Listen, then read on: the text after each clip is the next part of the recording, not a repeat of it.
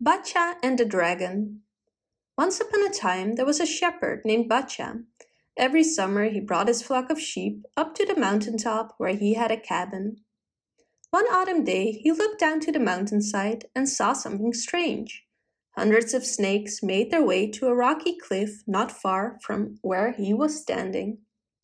Arriving at the cliff, the snakes bit off the leaf of a plant that grew there.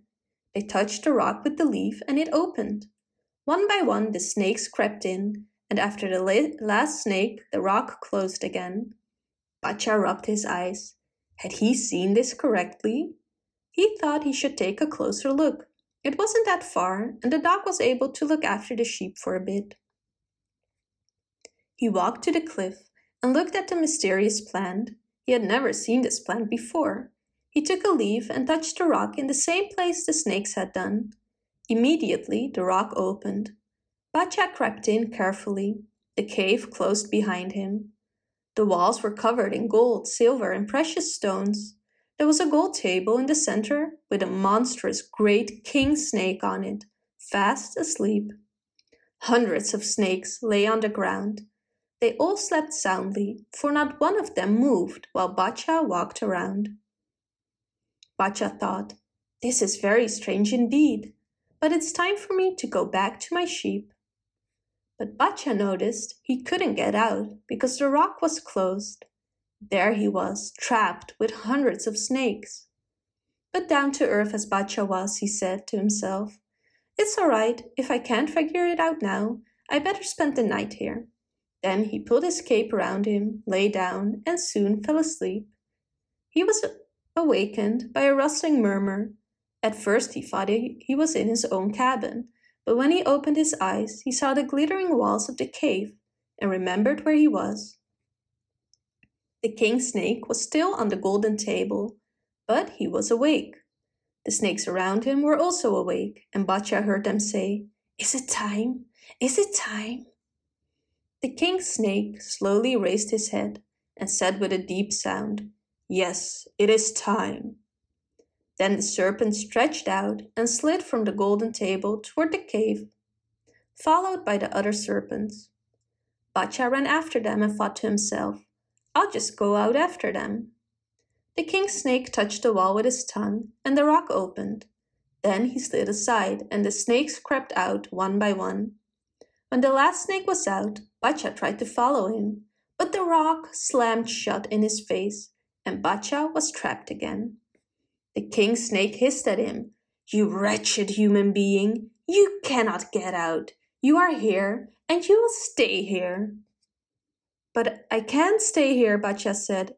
"You have to let me out. I have sheep in the pasture and a wife in the valley."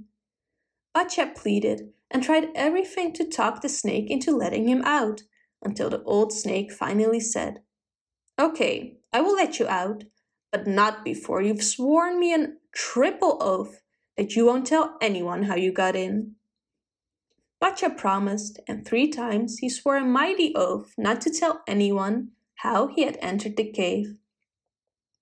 The serpent let him out, but warned Bacha, "If you break this oath, a terrible fate will befall you." Bacha got away. Once outside, he looked around. He was amazed to see that everything looked so different. It was autumn when he went into the cave, but it looked like spring now. "What happened?" he cried. "Have I slept all winter? Where are my sheep? Oh, and my wife, what will she say?" He walked to his cabin with trembling knees. His wife was inside.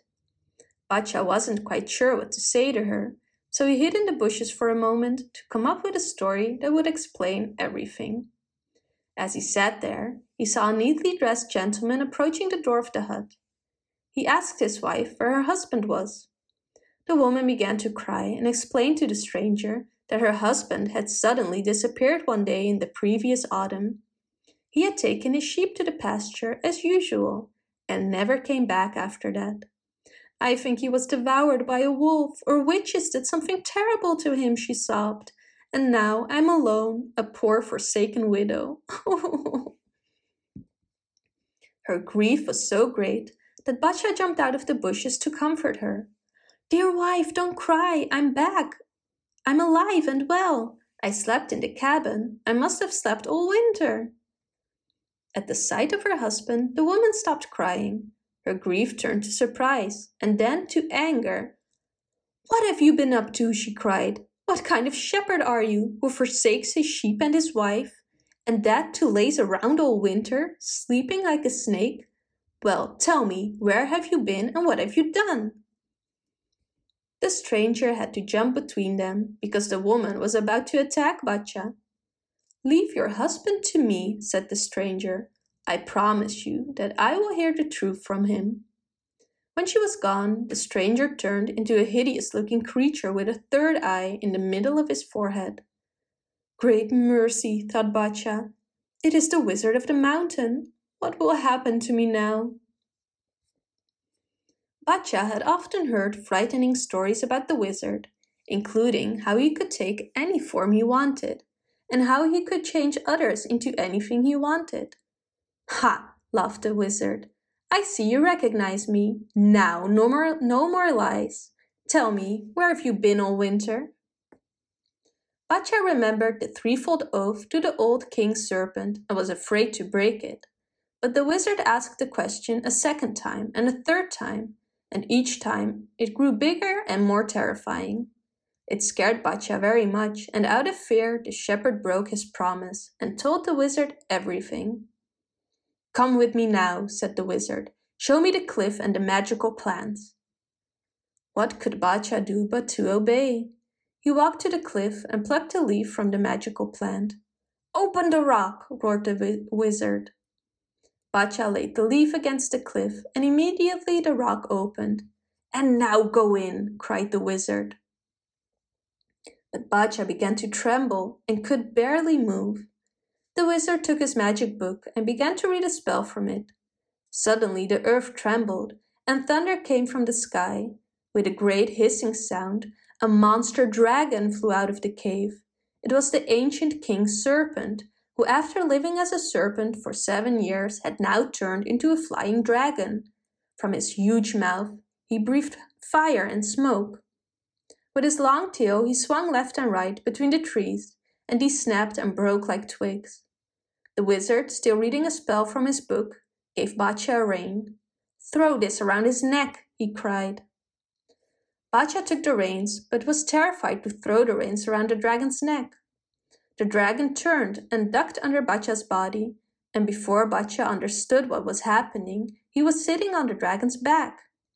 And so they flew through the stars of heaven.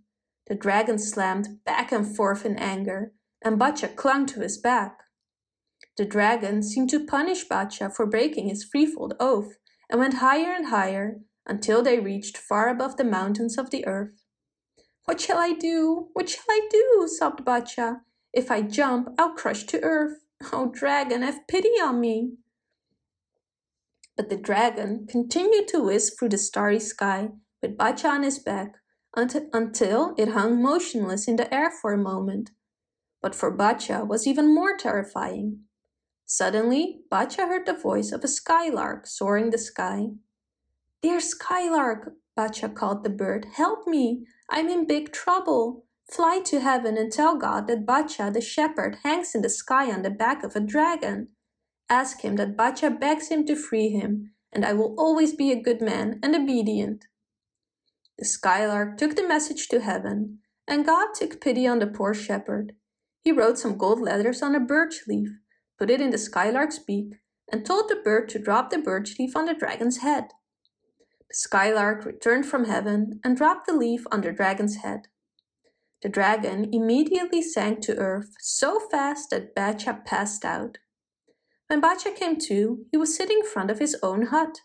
He looked around. The dragon's cliff was gone. Everything was the same. It was late afternoon, and the dog was driving the sheep home. A woman came up the mountain path. Batya took a deep breath. "Thank God, I'm back," he told himself. "It's nice to hear the dog barking, and here comes my wife. Maybe she's still mad at me and would prefer to slap me, but even if she does, how happy am I to see her."